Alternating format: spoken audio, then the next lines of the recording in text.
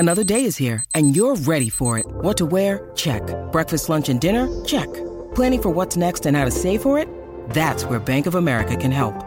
For your financial to-dos, Bank of America has experts ready to help get you closer to your goals. Get started at one of our local financial centers or 24/7 in our mobile banking app. Find a location near you at bankofamerica.com/talktous. What would you like the power to do? Mobile banking requires downloading the app and is only available for select devices. Message and data rates may apply. Bank of America N.A., member FDIC.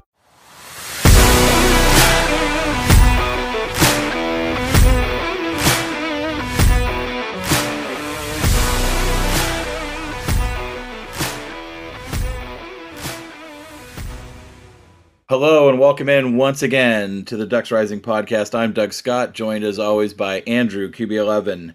Big Ducks win. Yeah, huge Ducks win. How are you doing, Doug? I'm doing great. It was a great day at Autzen yesterday. If my voice sounds funny, it's because I yelled it out. Ate a lot of good breakfast, went and enjoyed a great game. Perfect weather, perfect atmosphere for a football game, and you can't ask for really a better game day experience than that was. The stands were full. Crowd was good, energy was good, and obviously the outcome was great. The Ducks beat BYU 42-20 in a game that really was 38-7 at the end of the third, so wasn't really even as close as the score ended. But great win for the Ducks, and let's talk about it a little bit. Absolutely, let's get into it. So, maybe just first impressions of the game. I've got a few I could run through, but certainly let you start first if you want. Just kind of overall impressions on how the Ducks looked and what BYU did and didn't do, and kind of thoughts overview. Yeah, it was kind of funny because I was watching our game and I was just noticing as the game went on that and gaining confidence in the fact that we're really well coached. We're winning the game in the margins. We talked about it on a podcast early in the year, but the cheeky little attempt to get a free 5 yards on our field goal attempt in the first quarter. It's it doesn't really change the odds of making the field goal, but if you get those free 5 yards, it puts you in 4th and 1 in a situation where you're absolutely going for it. That second, the last drive to end the second quarter was just masterful. From start to finish, the changes in tempo, the changes in personnel, the way that we just manipulated the clock without wasting timeouts and getting ourselves in a position where we scored and there wasn't enough time left for BYU to do anything. There was a lot of really, really good. The defense is just getting better and better week to week. Offense is executing at a high level. We saw more of the good Bo Nix that I think is going to be. I think it's going to be less good Bo Nix, bad Bo Nix, and more Auburn Bo Nix, Oregon Bo Nix as we get deeper into the season. Yeah, I think that the Bo Nix narrative will hopefully kind of change a little bit too. I think he's playing really well. You said something there about the coaching, and I think it's worth touching on. We went into that Georgia game in our podcast ahead of that talking about, kind of some of those new staff, new head coach, never had been a head coach before, staff all gelling together, everybody on the same page, and there will be some, some coaching, I don't want to say blunders, right? But there's going to be some game management issues. There's going to be some timeout management issues. And I think even Dan admitted to one, early, maybe in that first or second game that he wanted to have back, or maybe he's in a practice leading up to the first game.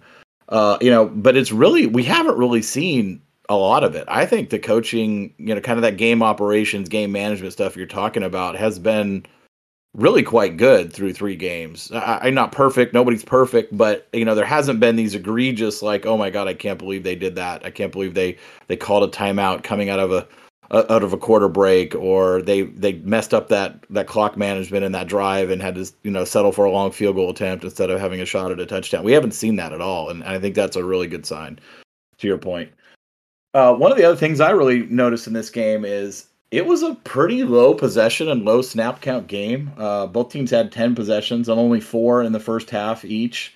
And there was the snap count was 65-64 in favor of Utah.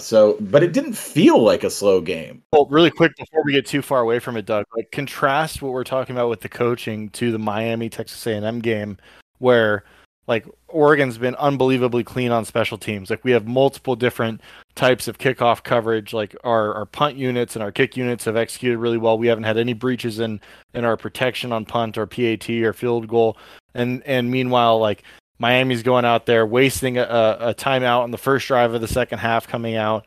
They're getting a PAT blocked. They're not covering kicks well. It's just like that stuff is showing, and it's hilarious how the old staff is still doing the same stuff they've always done.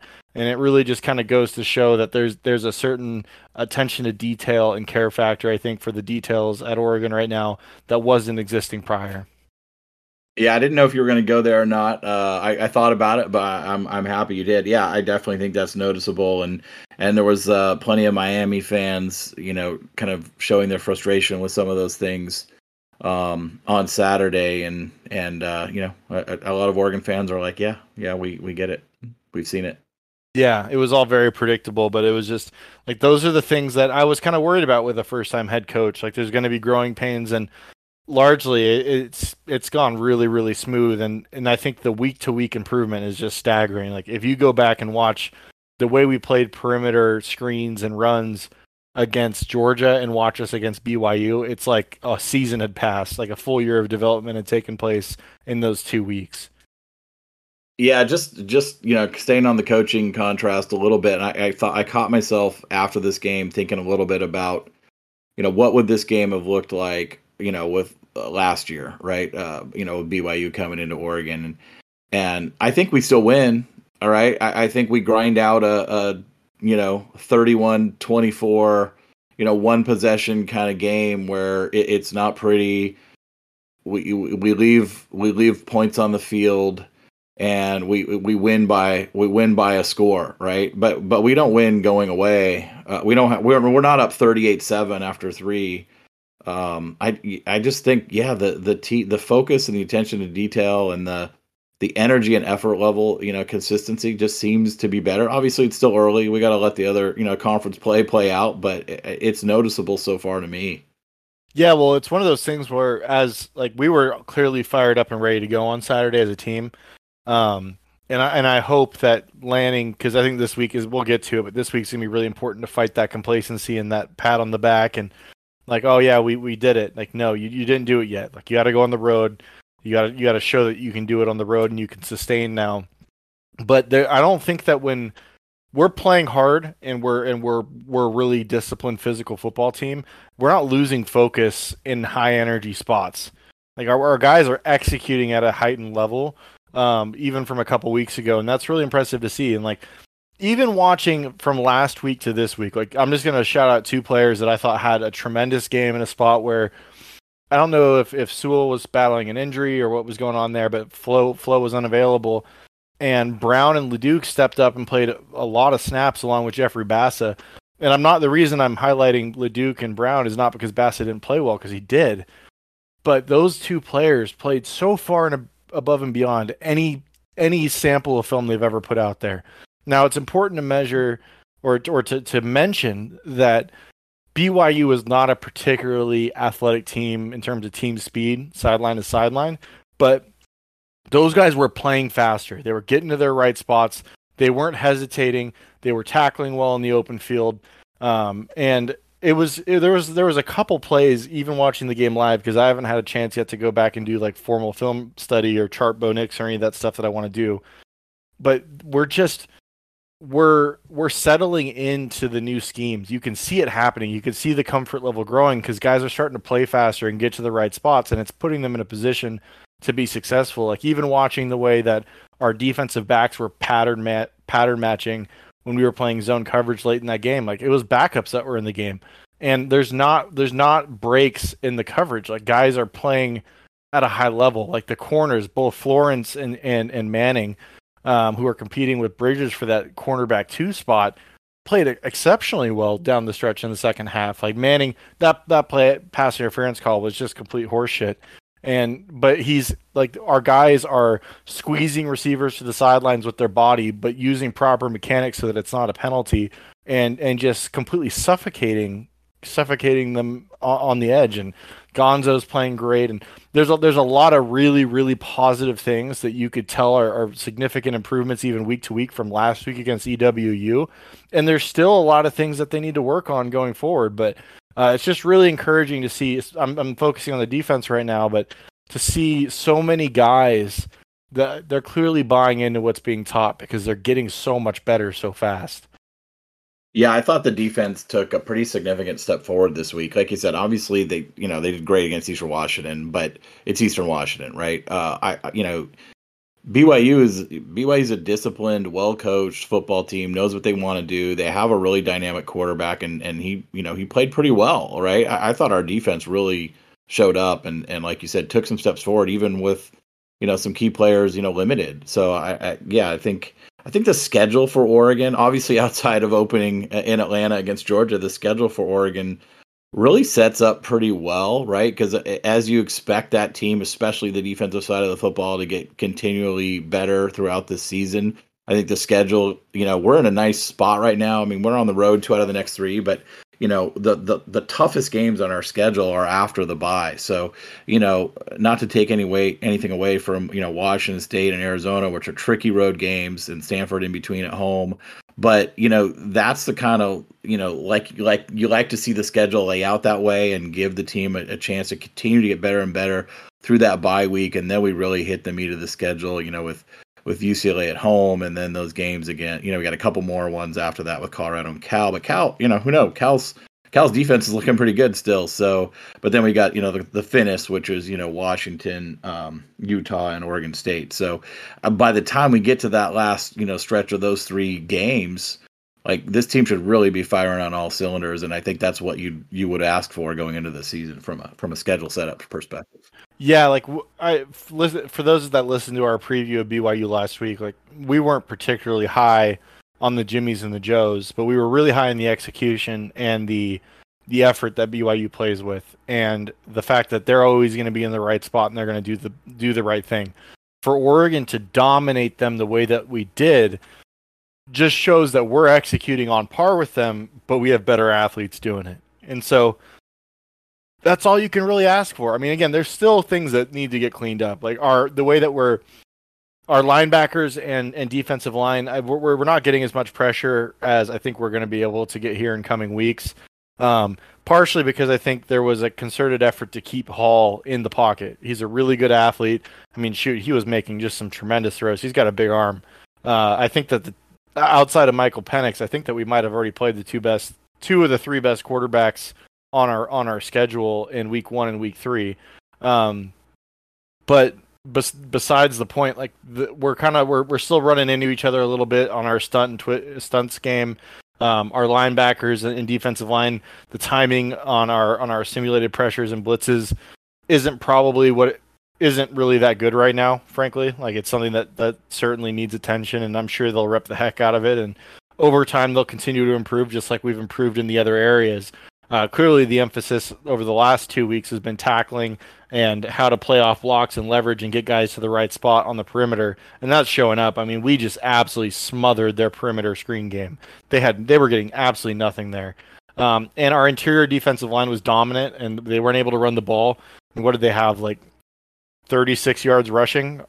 They ended up with 61 yards rushing, 2.5 yard average though. And I think their long was 11, so we really bottled them up. Yeah, and some of that stuff was in garbage time. I mean, because really, like the entire fourth quarter of this game was garbage time. I know we put our starters back in to go finish it off real quick, but like, basically from when Ty went in with about, honestly, what was it, like 5 minutes left in the third quarter, that like we started rotating, we started going deep into our rotation, and that is exactly what we want to see, right? Because we talked about that.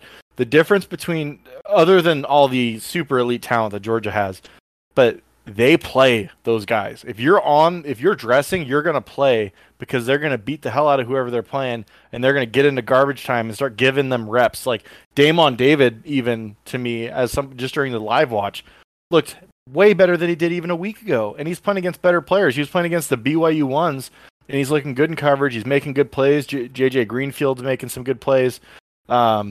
I mean, Devin Jackson, I didn't notice him making any particular plays that were really special, but getting in there and getting some reps, like these are the things that I think are really, these are the things that get me excited.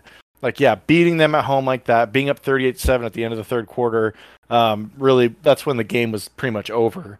That's excellent. The way that we played is fantastic. There's still a lot of room for improvement, But the fact that we are already developing that killer instinct and that we're already starting to find ways to get these super valuable game developmental reps for our younger guys so that when guys move on to the next level or when guys graduate, it's not as steep of a learning curve. Like, that's what gets me excited about the future of the program.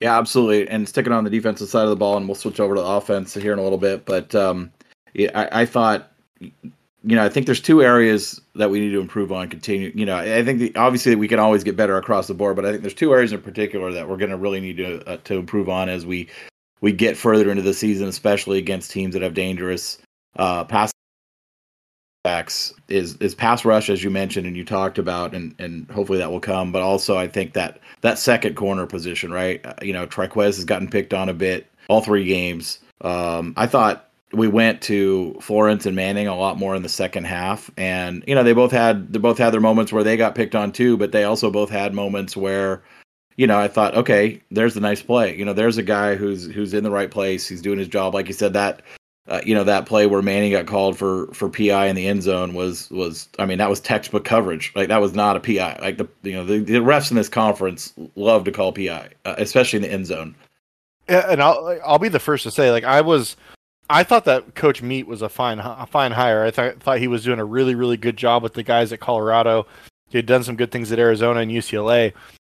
Our corners have gotten pretty appreciably, noticeably better since he's been here already. And that's exciting to me because Gonzo's phenomenal. The fact that BYU thought it prudent to throw at him on that 3rd and 10 late in the game was hilarious. Like, the entire game he was just like a blanket over who he was covering. Yeah, he's been just phenomenal. But yeah, I think we're going to need to develop a little more consistency across from at the other side. And it was good to see them okay, let's give some other guys shots, right? And they really gave a lot of players shots over there, and that will play out. And it'll continue to play out in practice and games over the next few weeks. So we'll see who ultimately takes that spot. Yeah, and I think Triquez is getting better too. He gets picked on a lot because he's not as athletically gifted as Florence or Manning as a pure cover corner. He's longer. He doesn't transition as well. He's not as twitchy or athletic. But he does a lot of really good things supporting the run, playing the screen game.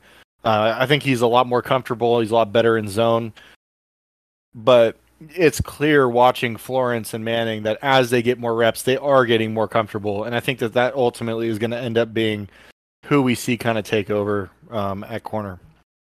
Any other thoughts defensively you wanted to touch on? No, the primary room for improvement, I think, is continuing. I don't even think it's fair to just say corner, but across the entire defensive backfield, continuing to improve in coverage. I thought our linebackers did a much better job in coverage, but that needs to continue to get better. The biggest thing is going to be the pass rush. Obviously, everyone's going to point to the doorless tackle for loss on 4th and 1 as a successful stunt. But our stunts and blitzes, there's something we're off. We don't have great timing and cohesion yet, so that's somewhere I'm looking for us to improve.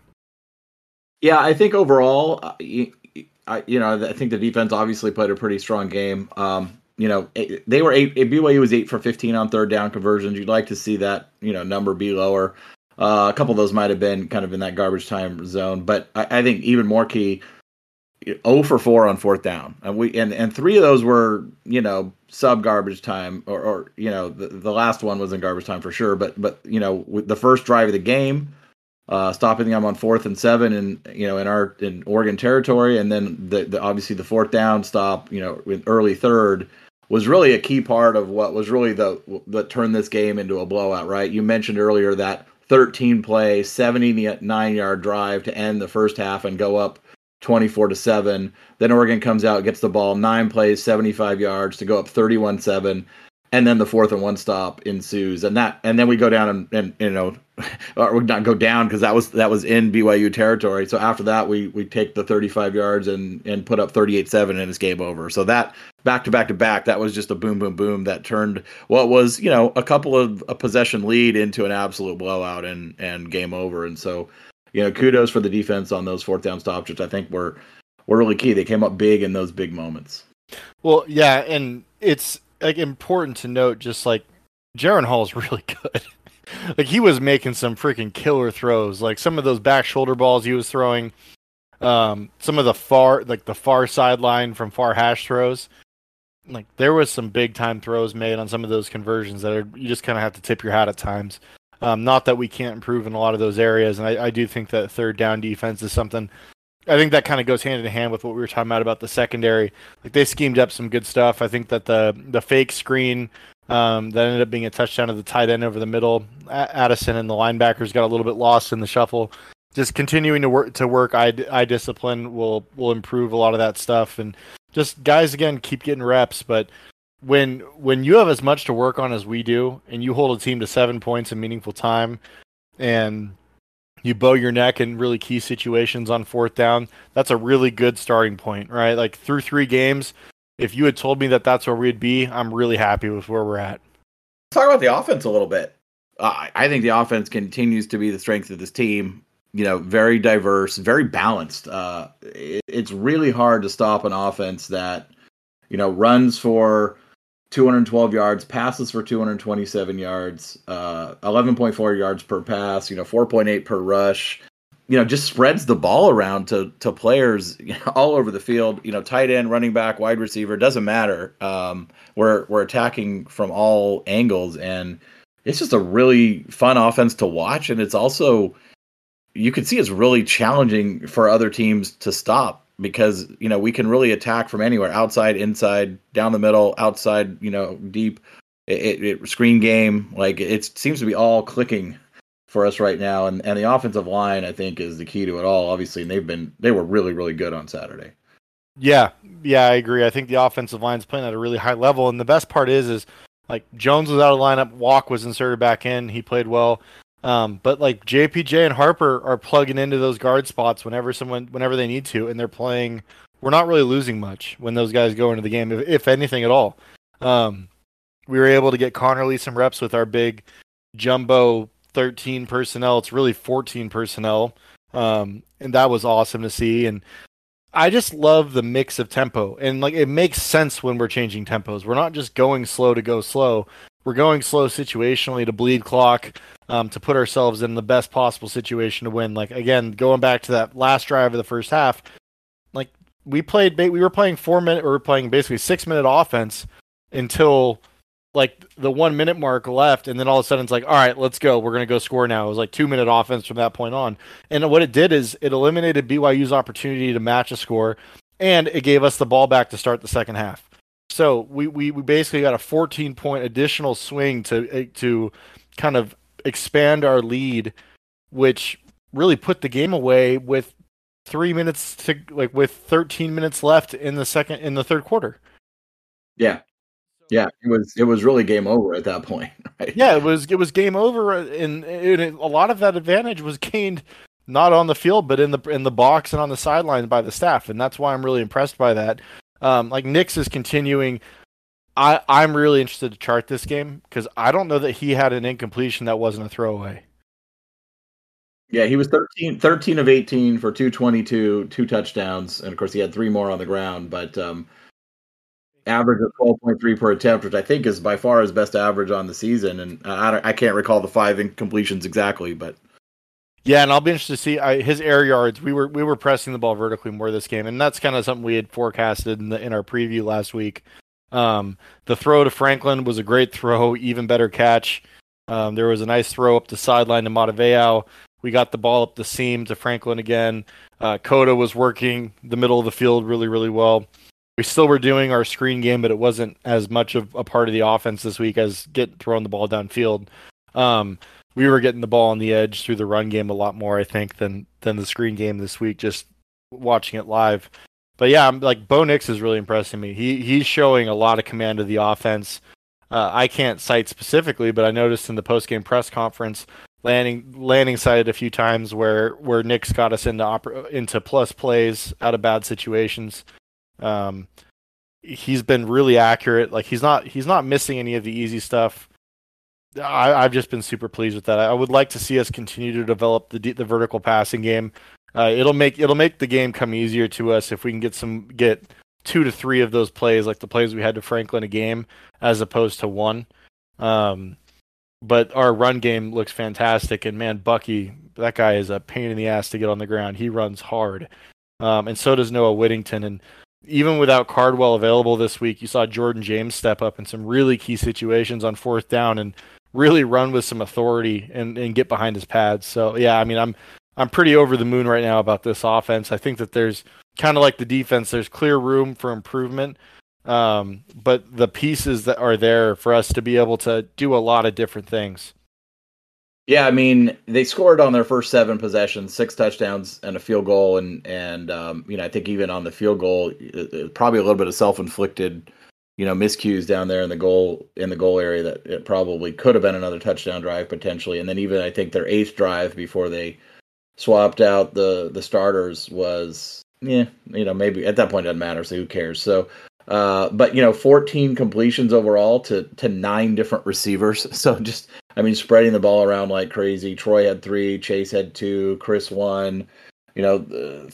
4 different tight ends caught passes, and then a couple of running backs out of the backfield, Noah and Jordan as well. So really spreading it around. You mentioned Bucky. He had 14 carries, almost 100 yards, 97, 6.9 average. He was clearly the lead back today. Noah, 13 carries, 66. And then Bo himself carried 9 times, which, was obviously part of the game plan this week. And they said that would be, game plan specific. But I thought his decision-making on options was really good, right? He pulled a couple for touchdowns, pulled a couple for some nice gains. He had some scrambles that were really effective. Only a 3.9-yard average, but, a couple of those were on goal line plays and fourth down sneaks. And, we used the sneak on 3rd and short and 4th and short a couple times to success. So, Jordan James, as you said, the kind of the short yardage back, and I like that was that jumbo package where they brought the 14 personnel in, and he was the back in all of those, and 6 for 33 is quite good. So, just very diverse, just using all the weapons at the disposal. Yeah, I like the way that they're not allowing teams to dictate when Bo can run. We're really saving it mostly for the low red zone when the field gets condensed and you want to get some extra. You want to kind of regain some advantage that you're losing from the ability to go vertical. So that was cool to see. It was also really good to see, like, Lanning preaches all the time, if you're old enough, you're good enough. Or sorry, if you're good enough, you're old enough. Like, finding a way to get Connerly involved, despite the fact that we have 2 really good veteran tackles, is a really cool way by bringing in an extra tackle and exercising that talent advantage. There was one time where we were playing 13 personnel, and we locked him in it for a couple plays down near the goal line, and then without substituting, so that we went to an 11 personnel look with the same personnel. We had 3 tight ends split out in like a trips formation to the field, and they had to have a bunch of linebackers and safeties. We ended up having to throw it away. It wasn't executed at a super high level, but just seeing that we're mixing personnels and we're getting ourselves in advantageous positions, but we're also showing flexibility within those personnel groupings. I think the play sequencing has been really, really good from Dillingham. The run game, it just continues to evolve. I really liked, we found a counter play that's really, I think he stole that from Jamie Chadwell in Coastal Carolina, but regardless, we found a counter play that works really, really good against that tight front that they were playing. We bullied them. We gave them a bunch of different surfaces and a bunch of different window dressing. Franklin was basically running gassers back and forth on that one drive because of the shifts we were doing before every play. Yeah, I saw that. Yeah, like split out all the way to the numbers on one side, and then they reset, and he goes all the way to the numbers on the other side. It's like, oh man, poor Troy. Yeah, but it's giving a really clear picture to Bo. It's giving our front a really clear picture of how exactly they're going to be fitting in the run game, and I think that we're going to see a lot more stuff coming out of that unbalanced formation that we were showing in this game. And I think that Dillingham to this point has done a really good job of just giving some things for other teams to prepare for in future weeks each week. And I think that what separates good coordinators who have a good understanding of offense and great coordinators is the ability to sequence those plays, to have counters for your counters that are layered week to week as you move through your schedule. And so I'm really pleased with the way the offense is playing. Again, I'd love to see the vertical passing game continue to get more love and more get emphasized a little bit more within the game plan. But as we stand today, that was as close to a perfect offensive performance as you could have asked for. Yeah, a couple things. Our friend James Crepia posted on Twitter earlier a video of it was a play that didn't count because it was defensive holding, but it was defensive holding because the play was so good. It was an unbalanced look, out of a red zone kind of play, and it would have been a touchdown had the defender not um, held our receiver. But it was a great look. Go check that out if you follow him on Twitter. But that is an example of what you're talking about. Just a really really well designed play. Looked like a fake quarterback power, and then Bo pulled it and was going to throw it over the top to, I can't remember if it was a running back or receiver, who would have clearly gotten a touchdown had he not been held, and it was just an example of what you're talking about. Yeah, yeah. And I think the tight end room deserves a shout out. They have been blocking their butts off. I mean, Ferguson and Mataveo, specifically McCormick as well, they've been dominant as run defenders when placed in line, and I'm glad that they're getting the opportunities down the field to catch the ball because they're blocking at an extremely high level right now. Yeah, it's good when it's good that they get, like you said, they get rewarded a little bit, right? Like all their efforts in the run game, are paying off because they do get targeted. And obviously Ferguson leads the nation from the tight end position with 4 touchdowns on the year on only 9 catches. So he's a huge red zone weapon down there. A little bit back to the running game. If you take out the 22-yard lateral loss of yardage, 22-yard loss on a lateral late in the game, the running game averaged 5.44 yards on 43 carries. So that's a significant. You're going to win a lot of games if you can run the ball for 5.5 yards on 40 plus carries, and again spreading it all around. I even think the running backs, particularly Noah, left some yardage on the field. I thought he was trying to bounce runs, and it worked a couple times for him. But I thought a couple of times, particularly that one goal line or red zone play, was really, sometimes you just got to take the yards that's there. And I think, moving up from the level of play he was at, at Western Kentucky to Oregon, I think he's probably still got to learn that a little bit. Is, you're not going to be able to bounce things out, nearly as much as you used to. It's like moving from high school to college, right? Like there's athletes on the other side of the ball that are maybe a little better than what you used to play against. Yeah, and that's far from the worst front seven that we're going to play this year. Again, I don't know that they're the most athletic bunch, but they're real disciplined. They'll stick their nose in there and they play hard. And they've got some pretty good size. And so we moved them around and we did what we were supposed to do. And so really hard to complain going forward. Just continue to evolve and improve the vertical passing game. And we're going to be a really tough team to handle offensively. Yeah, it'll be great to see what happens in Pullman going on the road again. Really first true road game, but second road game, and the first one, as we all know, didn't go so well. So I think we'll talk about that in our preview pod, but it'll be good to see this team, how they're out there. And obviously Washington State's 3-0. They feel like they're being disrespected, going on the road at Wisconsin and winning, not getting in the top 25 still. And they're going to be ready. They're going to be fired up, and they've really committed to stopping the run. So they're going to come out. They know they're going to have to stop our running attack, Oregon's running attack. And so this is going to be another test for our line. Yeah, I'm really excited to preview that game this week because there's some matchups that I think are going to be important to highlight. But yeah, I'm looking forward to this weekend. I think the biggest test going forward into the season, now that we've kind of established ourselves as a top 15 team, is how do we handle ourselves week to week?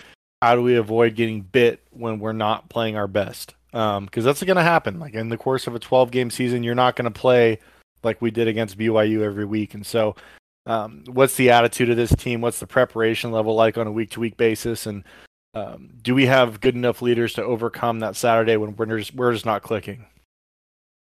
Yeah, for sure. Any more thoughts on this game before we move on to talk about our picks and how we did and some of the other games around the nation? No, I think we nailed it. Okay, well, let's flip over. And I noted this on the preview pod. Week 3 matchups were not a lot of good ones around the country, but college football always delivers. And much like week 2, we had some upsets. We had some fantastic finishes. We had some games that were closer than they should have been, and some games that were maybe not as close as they should have been. So, plenty of intrigue. All the top teams who were, we were talking about 40 to 50 point favorites. They all did what they're supposed to do. Georgia smoked South Carolina, which is, we both predicted that, but I think most of the people in the country expected Georgia to win handily, but 48-7 was probably a bigger score margin than most people have seen. I don't know how in the world there are two voters in the AP who have Georgia ranked third. I don't know what they're watching. They're not watching, and apparently neither is John Wilner if you looked at his ballot. So Yeah, yeah. There were some interesting ballot choices for sure today. Alabama 63-7. Ohio State beats up on Toledo 77-21. Michigan over UConn 59-0. Clemson 48-20 over Louisiana Tech. Oklahoma smoked Nebraska. We both picked Oklahoma to cover that spread. I certainly expected them to win easily. I don't think I expected 49-14. I just don't think that Nebraska has very many good players. And some of the stuff that's come out this week about like the Scott Frost tenure there, Yeah, it's insane. it's very eye opening and quite disappointing, and maybe might really hurt his prospects to get a head coaching job, at least in the foreseeable future. You might have to take a Nick Saban coaching rehabilitation tour. Absolutely, yeah. I think he's burned some bridges too with his assistants. Yeah, I think so for sure. USC 45-17 over Fresno. I think we both predicted them to cover, but a wider margin than predicted. But key to that, Jake Haener going out with the pretty serious looking leg injury, early in that game when it was still somewhat competitive. So that certainly turned that game from what was probably going to be a comfortable win into a much more comfortable win. Yeah, I mean it's just a problem when you're a G5 team playing USC is you can have a really good offense, but USC has enough talent to find some stops. These G5 teams are not going to be able to stop USC. Yeah, the Cowboys, Oklahoma State 63-7 over Pine Bluff, Arkansas. Kentucky continues to look good. They moved to 3-0 on a 31-zip victory over Youngstown State. Arkansas, Missouri State, a lot closer, maybe than it should have been, or maybe some people predicted. Arkansas pulled away with 21-3 in the fourth quarter after trailing for much of that game to win 38-27 at home, and also move to 3-0. Former Arkansas head coach Bobby Petrino going back and giving them some juice there. Yeah, we'll get to the Pac-12 games in a minute. A couple other games of note. Tennessee 63-6 over Akron. They'll host Florida this week in one of the bigger games from around the country. And of course, the game we all wanted to talk about, Texas A&M and Miami, host of Miami, and we both said take the under, and the under was easy money. 17-9. A&M. Miami got 27 first downs without a touchdown. Kicked 3 field goals, had another one blocked, I believe. Two defenses that played pretty well against two offenses that might be challenged. So, yeah, I think that it's a little bit of an indictment on Miami's passing game when A&M is essentially down their entire starting forward, 2 to suspension and 2 to targeting in the secondary, and they still just absolutely blanket them all night long. yeah, so that's one of the games we picked on our preview pod, and you're going to take me on that one. You picked A&M to cover. I had Miami losing but covering the 5.5, and they didn't. So you got me there, one up. The next game there that we also picked was NC State and Texas Tech, and I got to return the favor on this one because I had NC State covering, and you picked Tech to keep it closer, and they didn't. So 27-14, NC State beating the Red Raiders. Yeah, the NC State defense is pretty legit. I probably should have. I was on the wrong side of that, absolutely. Like, NC State just dominated that game. That's okay. You got a couple coming later that you can look brilliant on. So we'll talk about those here as we shift gears. Any other outside the Pac-12 game? I mean, Florida held on to beat South Florida at home. 31-28, so that was a close one. Wake also avoided disaster, almost losing to Liberty at home. Texas kind of was battling with the Roadrunners of Texas San Antonio early, but put them away late. Penn State just annihilated Auburn in Auburn. I think Brian Harson's days at Auburn they were numbered, but they're probably even more numbered now. I think this is the worst Auburn team I've seen. Like this Auburn team stinks. Like, they are horrible. That place, Jordan Hare, is usually a really, really difficult place to play for anybody. especially a non-conference opponent. And I mean, Penn State just ran through them like a hot knife through butter. Like there was zero resistance. Auburn is a bad football team. And it bears mentioning, not a top 25 game or one that we previewed, but Appalachian State continues its charmed life. After knocking off the Aggies last week, they come home, really struggle against a Troy football team that's frankly not that good, but win the game on a Hail Mary as time expires. So 32-28 App State. Yeah, they're kind of the cardiac kids this year because they go look at all three of their games. They've been really, really tight finishes. They lost on pretty much the equivalent of a Hail Mary to UNC.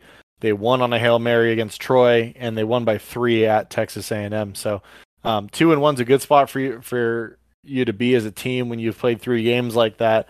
But they could just as easily be 1-2 or 3-0. Yeah, and it worth noting that they lost that North Carolina game in week 1 when they scored 40 points in the fourth quarter and still lost. Yeah, that was an absurd game. Like that's so week 1. Yeah, it's a bummer we didn't get to talk about those week 1 games because there was a couple that would have been a good cover, but I guess North Carolina versus Miami here in a couple weeks is going to be like what happens when a movable object meets a resistible force, because that UNC secondary is horrible and that Miami passing game is just as bad. So who wins that matchup is going to be really hideous and fun to watch. All right, well, let's get to the Pac-12. Obviously, we covered Oregon and BYU. The next one, and we covered USC Fresno. So the next one, I think, obviously, to talk about is our friends from up north, the Huskies. They moved to 3-0 with a really convincing home win over the previously 11th ranked Michigan State Spartans. Came up to Seattle, and this game was not as close as the final score of 39-28. I think it was 22-zip at one point. Washington got all but one of their available yards in the entire first half. So pretty dominating home win against the Spartans. What do you say? Yeah, so coming into this year, I picked him to go over, and then on our pick show, I think I had him a little bit lower than the 8 wins. I didn't really know what to think about Penix. Like, he had been pretty up and down during his tenure at Indiana. He was better with DeBoer, but he was never anything like this. Like, he is playing at an extraordinary high level, and if he can stay healthy and continue to do it, Washington's going to be a problem for everybody left on the schedule, because that they've got 3 really good receivers in Polk, McMillan, and Odunze. I think the offensive line is pretty good in pass pro. They got stuffed twice in goal line situations, which is important to note just moving forward as a little mental check there. I'm sure they'll be working to improve that, but I think they're still a little bit soft up the middle. More on the Michigan State side, like, they were the worst pass defense in college football a year ago. I don't think that they're a whole lot better this year. I think it's going to be pretty tough for them to get to 8 wins. I think their over-under was 7.5. After losing to Washington, they have a really good Minnesota team who's cooking with some steam coming in this weekend. I don't know. I think that this win is a really strong win, especially early in a tenure, and I think that Michael Penix looks fantastic. I'm not sure that this win is going to look particularly great when we look back in hindsight at the end of the season. Yeah, but nevertheless, it's a good win for the Huskies. Getting back into the top 25. Kind of accelerating their timeline, getting back on the national stage, and honestly, a pretty good weekend overall for this conference. With Oregon knocking off BYU, Washington knocking off Michigan State. Everybody taking care of business who was supposed to. Cal played Notre Dame really tough. We'll get to that. Really, the only blemishes were Arizona State and their dumpster fire, which we'll also talk about here in a little bit. This was really of course, Colorado. But what can you? Sorry to interrupt, Doug, but this is really a hallmark SEC weekend. Like, you have 2 teams at home playing against overrated opponents, and I'm including Oregon in this. I don't think BYU is the 12th best team in the country, and Michigan State certainly isn't the 11th best. So just based on the way that the scheduling and the AP poll worked out, like, Oregon and Washington both got really. I think they're good, really quality wins, and I think that both teams looked really well and acquitted themselves as you would expect against teams that are probably pretty overvalued by the media at this moment. We'll see if that is true as the year goes on. But nonetheless, really, like you said, it's a good weekend for the conference. All right, so let's move on. We both picked MSU in that game, so we both took the L there. Utah took care of business at home as expected, 35-7 over San Diego State. Yeah, that's kind of in line with what we thought. Braxton Brewmeister is still not good. We both had Utah on that one. USC, we both picked USC. We touched on that game already. Let's talk about Cal Notre Dame. Is Notre Dame just really not very good, or is Cal, maybe better than we thought? Or maybe where you thought they were, as you had them kind of picked pretty well in our preview show. I think both of these teams hate their own offenses. Like these are some of the ugliest offenses in college football. I think Cal's problems are more design. I think that Notre Dame's problems are that they don't have a ton of talent at receiver, and their quarterback is not very good. Poor Drew Pine just got absolutely unloaded on by Tommy Rees after an early miss on third down. I don't know if you saw that, Doug, on Twitter. Pretty hilarious. He's standing on the sideline talking on the phone, and then they flash to the coordinator cam that they've added on a lot of these broadcasts, and Rees is just lighting him up. So I think this was a battle of two really incompetent offenses more than it was two fantastic defenses. I do think that the Notre Dame defense is pretty good, but this Cal offense is pretty brutal to watch. Yeah, and Marcus Freeman gets his first win at Notre Dame to move them to 1-2 and a win. I mean, he desperately had to have, and they had to hold on. Hail Mary, almost got caught toward the end of that game. There was a weird phantom penalty that gave Notre Dame, second life on a 7 free points earlier in the game. So good for him for getting the win. But man, both those teams, I think, have a long way to go. Yeah, I agree. So now you got to look brilliant because, South Alabama traveled to UCLA and I took UCLA minus the 15.5, and they needed a last minute field goal to win this game by 32. In fact, they outscored South Alabama 9-0 in the fourth quarter to win by 1 point. So 32-31 is the victory here. And you took, I don't even know what their mascot is, but you took Southern Alabama, whatever. And you were looking pretty smart today, my friend. Yeah, so I looked smart, but not in the way I intended to. I thought that South Alabama's defense would give UCLA some problems. South Alabama's offense is bad. And so I now have some pretty serious questions about this UCLA defense moving forward. That Washington game against UCLA here in a few weeks is going to be a really intriguing matchup. I think we might see a lot of points scored in that game.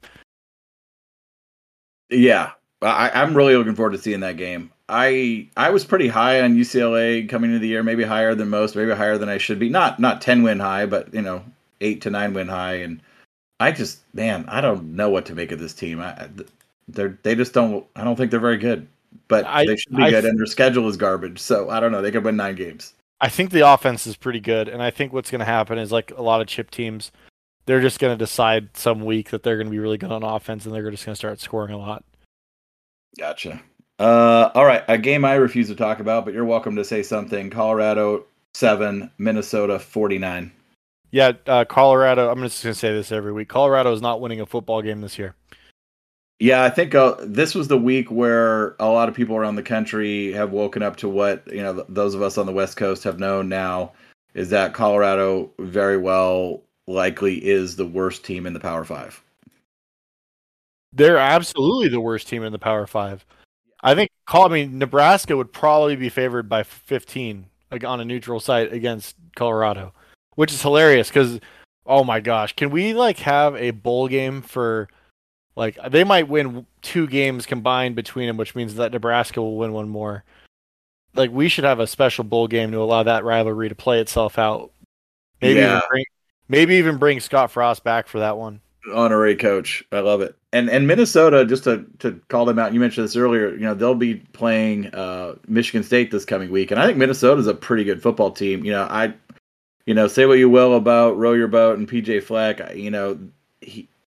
They're never going to be a, team that's winning the Big Ten, but they always seem to just be pretty steady, pretty solid, pretty well coached. And I think, they got a heck of a running back.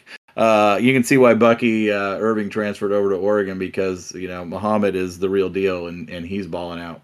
Yeah, Ibrahim is no joke, and I'm glad to see that he's back and healthy. I think that um, they're probably the favorites to win that league, or to win that division, I should say. Yeah, I think so. You would have said maybe. I mean, some people were picking Nebraska early, and I look pretty dumb because I was pretty high on them. But and others would say Wisconsin. But right now, Minnesota certainly looks to be the class of the West in the Big Ten for sure. And overall, just to touch on that, I mean, the Big Ten, much like the Pac-12, has had a much improved, out of conference performance this season compared to the last couple. The Big Ten, outside of their top two, has really not, been all that great this offseason. Wisconsin losing to Washington State, the losses to some Sun Belt teams and some other things. The Big Ten is definitely not shining the brightest light right now. No, I agree. I think the Big Ten East and the Big Ten West should almost split up because the East is, I think, undefeated still. Yeah, the East is really good. And Penn State, we should note, they're playing a lot better this year than they did last year. Obviously, they got all their hard games still ahead of them, but certainly looking much improved over the 7-5 team from last year. 100% agree. Another game we both missed on, Colorado State at Washington State, Oregon's next opponent, and we both had Colorado State, not necessarily winning, but a 16.5 point spread. We had them inside that, and we both were wrong. Washington State won pretty handily. Washington State had 7 sacks against Colorado State, and they've had 14 sacks through 3 games. Only one of those, I believe, was against Wisconsin, though. So they've really loaded up on Idaho and Colorado State in that department. Yeah, they're a pretty small and fast defense, as we'll get into, so that doesn't surprise me against Group of Fives that they're just all over the place. But it seems that they're starting to figure the offense out a little bit. This is Cameron Ward's best performance by a pretty wide margin, so I'm interested to do some more film study on this game and kind of see what we're going to get here in Washington State next weekend.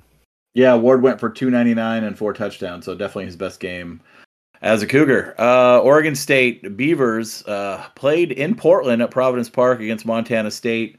Took care of business, 68-28. Montana State scored 7 points in every single quarter. But the Beavers loaded it up early and often and really ran away from that one. But what do you think? Is that indicative of anything, or just a team doing what they should do against the FCS? No, I think Oregon State's good enough to beat up on FCS opponents, so that's kind of what I expected. Yeah. All right, let's go to another FCS matchup. Arizona winning at home as an underdog against North Dakota State, the perennial FCS champion, it seems.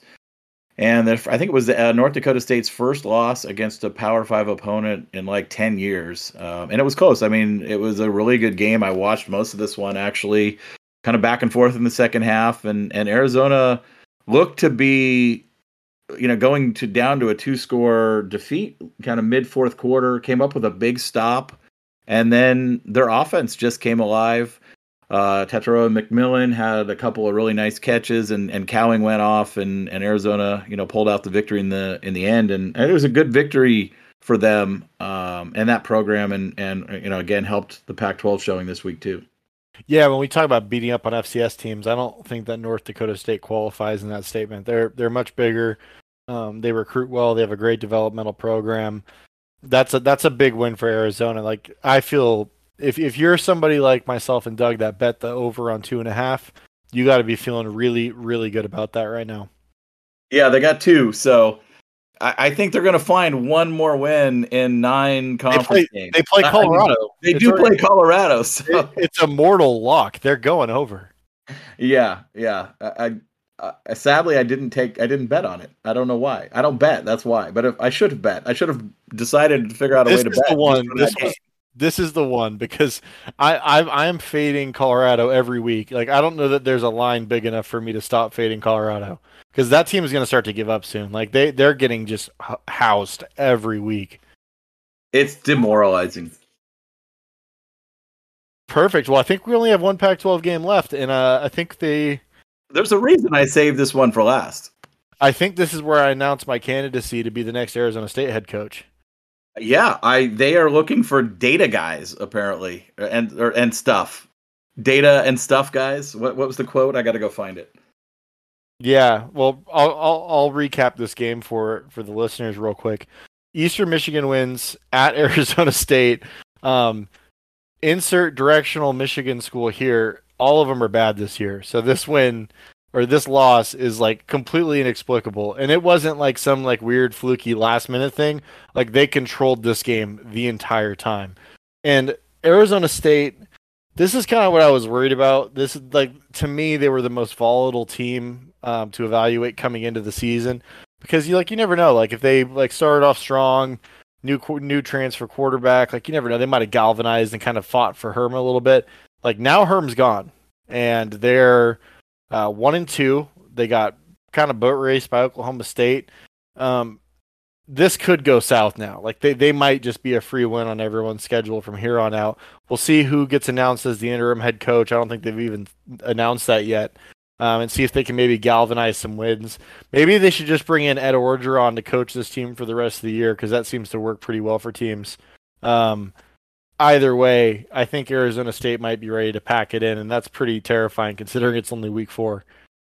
Yeah, I mean, I think we both predicted that there would be a point in this season where, the Arizona State would fall over the edge of, because of all the controversy and everything going on inside that program, turmoil inside that program. I don't think either of us predicted it happening, in week 2, week 3 range, which is when it did. And I just keep coming back to like, what were they thinking keeping Herm on board? Like they've just now completely wasted an entire season of development, and like they could have jump started the next regime by doing what everyone in the universe knew they should have done last December and firing Herm and bringing in a new coach, and now they doubled down on nope, Herm's our guy, so we can fire him in week 3.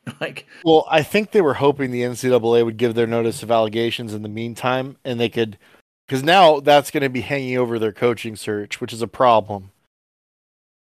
Yeah, I guess. I don't know why they were hoping the NCAA, who hasn't acted with any kind of speed in anything in years, would all of a sudden find a way to do it. But I think their AD and their president are just quite honestly incompetent and too loyal to Herm. But maybe you're right. That's completely possible. I mean, who knows what the strategy was involved. Regardless, it didn't work. They're kind of screwed.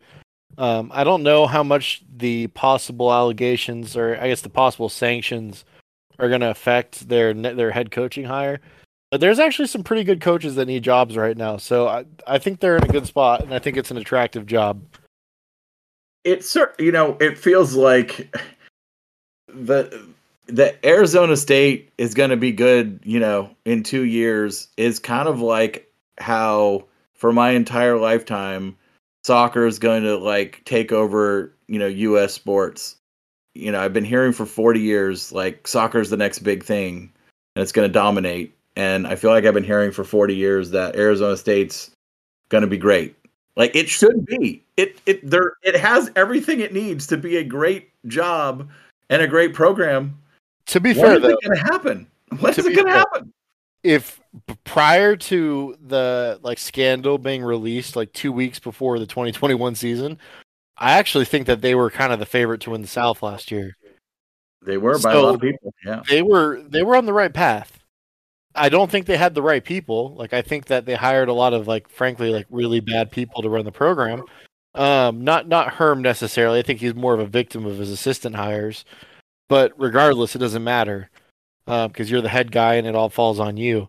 But there's more than a handful of coaches that I think could do a really good job here, and I think that the environment and the lack of expectations are going to be really enticing to some. Yeah, it's one of those jobs where, yeah, like you said, the expectations will be low coming in, but there's a lot of potential there, right? There's good recruiting grounds in Arizona. You got access to Texas. You got access to Southern Cal. Certainly, there's a lot worse places, as to live in the world than the Phoenix area. So Yeah, if you can't sell living in Tempe, which is right by Scottsdale, then I don't really know what to tell you. Like I kind of like Dan Mullen is sitting there at ESPN right now. I think this would be a great job for Dan Mullen because think about what he did at Mississippi State. Now he's not in the South anymore, so certain things are going to be a little bit more difficult to recruit at Arizona State. But considering how good of an offensive coach he is, this is a program that would be stoked to go 7-5 or 8-4 every year. I think, well, probably 8-4 more than 7-5, but you get what I'm saying here. Yeah. I think Dan Mullen would be a freaking fantastic hire for Arizona State. All right, we'll see what the hot board looks like and what the timeline looks like too. That's what's interesting with with Frost getting fired and with Arizona State now coming open and maybe Auburn pretty soon is what do you do when you fire your coach in week 3? You roll out 10 more weeks of interim coach? Do you start searching? Do you wait till after the season? I guess it depends on who you're targeting. If you're targeting a guy like Mullen, you can probably move faster, or somebody who's not coaching currently, right? If you're targeting a sitting coach, it's a weird dynamic. I'm going to give another one, Gary Patterson. Oh, I think he would do really well there too. Does he want to coach still? I think he does, but I don't know him personally. Regardless, I think Arizona State's in a different spot than Nebraska and possibly Auburn. Those are programs that are going to want to shoot for the fences, which means they're going to want to wait till the end of the season.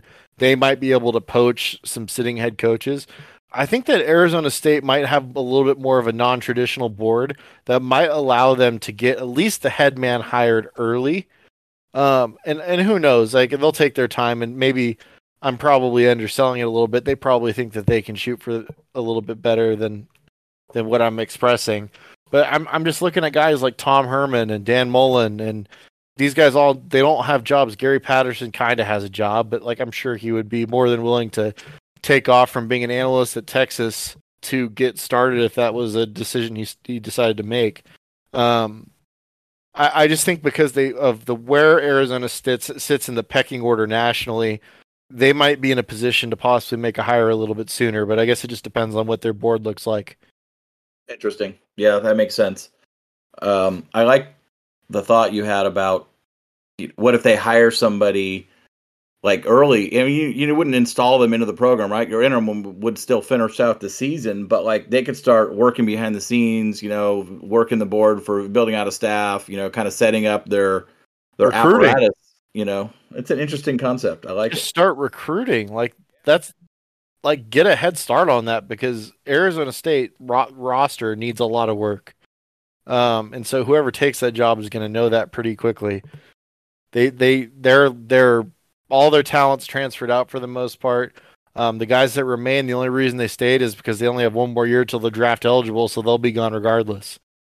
Yeah, that's a good point. I like that concept. I'd certainly would look at that if I were them. But who knows where they're going to go. Another one of those transfers you mentioned, Johnny Wilson, former Duck commit, transferred out, went to Florida State, had a big game. Yeah, made a couple of really, really big catches, and I'm happy that Florida State's winning. It's good to see them win. I love their white uniforms that they wore against Louisville. Yeah, I don't like white uniforms in general, but those are nice. Yeah, it just works really well with their setup. Yeah, they're 3-0. There's a team that was knocking on the door of the top 25. It almost feels like it's interesting with the rankings, and everyone gets Sunday comes out, the rankings come out, and everyone gets all upset. I used to be 10 years ago, I'd get all upset about the rankings, and now I'm just like I'm more just like, they'll work themselves out, right? Like, okay, Washington State, you're mad you're not ranked. Guess what? Beat Oregon this week, you'll be ranked. And if you lose, you would have been unranked again. So who cares? Same thing with the Beavers. Yeah, the rankings don't matter till the end of the year. Yeah, and even then, these rankings don't matter anymore. They haven't since 2014, so it's just fun. Yeah, but it does feel like there's more teams that probably deserve to be ranked than there are spots right now. So, but that'll work itself out over the next few weeks. I think there's more parity between the 5th best team and the 30th best team than there's been in quite some time right now. And so this is going to be a pretty fun year to track. I think we have a lot more twists and turns and upsets still to come. But Doug, I tell you what, we are over an hour now, and I think it might be time to wrap this thing up. Yeah, that's going to wrap up this episode. Appreciate you all so much for listening, and please check out our preview of the Washington State game later this week.